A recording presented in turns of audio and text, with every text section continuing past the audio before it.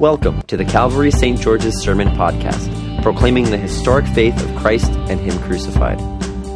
These podcasts are recorded and produced by the parish of Calvary St. George's in the city of New York.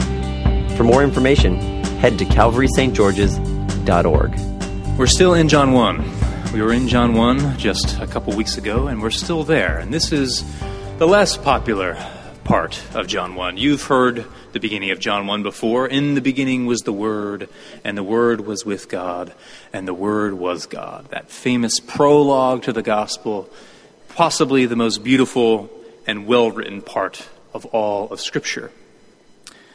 The passage that we look at today is a little bit less popular. Here we move from before time to the cosmic Christ down to earth. We move to John the Baptist, the forerunner of Jesus. We see John, and I don't know how well you know about John, but John is even known outside of the Scriptures. John was a very popular person. Josephus writes about John. John was someone with many followers who had quite a thing going in the first century.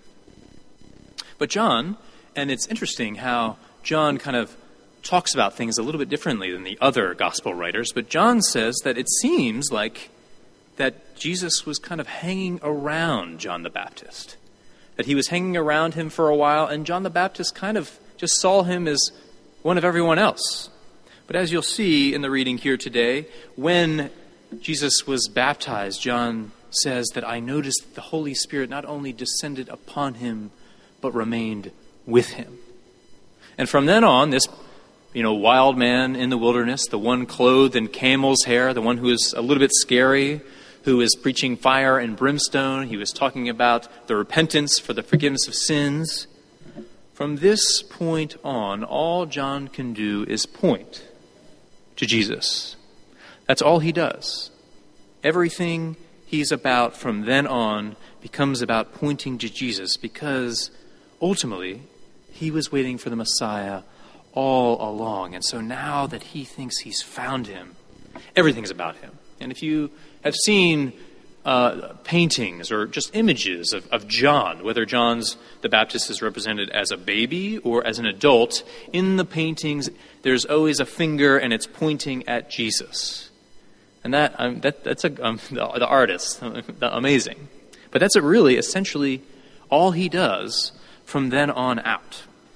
And so naturally, some of John's disciples, they hear John talking about this Jesus guy all the time, and so the text says that two of them go and they decide, well, we're going to follow after this guy now, which is interesting because I don't know about you, but most pastors I've met, and including myself, if a whole bunch of you decided, we're going to go and to the preacher across the street to his church, I would probably be like, don't go, or my ego would be involved, or I'd feel like a sense of status being lost. But here John isn't concerned with that at all. His status is secure. He's found the one who he was looking for. And so John is okay with the loss of status. He's okay with the loss of numbers. It seems like, if you read between the lines here, that John is essentially saying, go on ahead. That's all he's doing, is pointing to this other one. So naturally, they go to follow after this other one. This Jesus, this one whom John said is the Lamb of God who came to take away the sins of the world.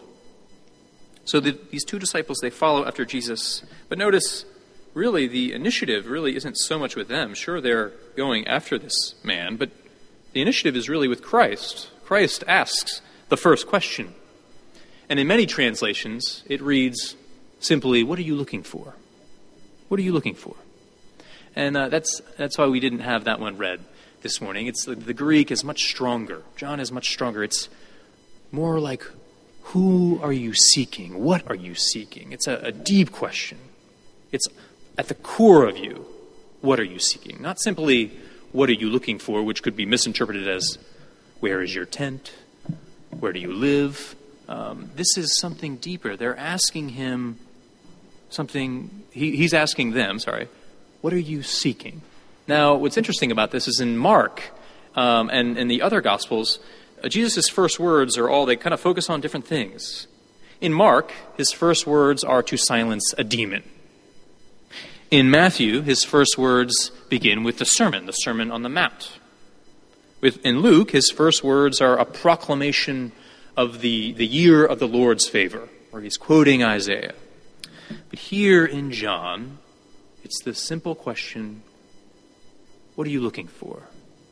Or what are you seeking? And I think that is a question, a very good question, that can be asked of us, of you and me. What are you seeking? What are you really looking for? Now, as we'll read, as we go further in John, we'll see that other people come looking after Jesus. They're interested in following him. We see the crowds come and try to follow him. And then we see the religious authorities try to do the same. The crowds come seeking him to have their bellies filled. The religious authorities come seeking him essentially because he's a threat. They come to try to kill him. One group seeks life, and the other group seeks death. And if you read John, you obviously get the one who's all about life and have it more abundantly. He's saying that the crowds are obviously after something better than the religious authorities. These lowly people are actually seeking something greater than the people who should know better. Now, interestingly enough, these two disciples are looking for something a little different.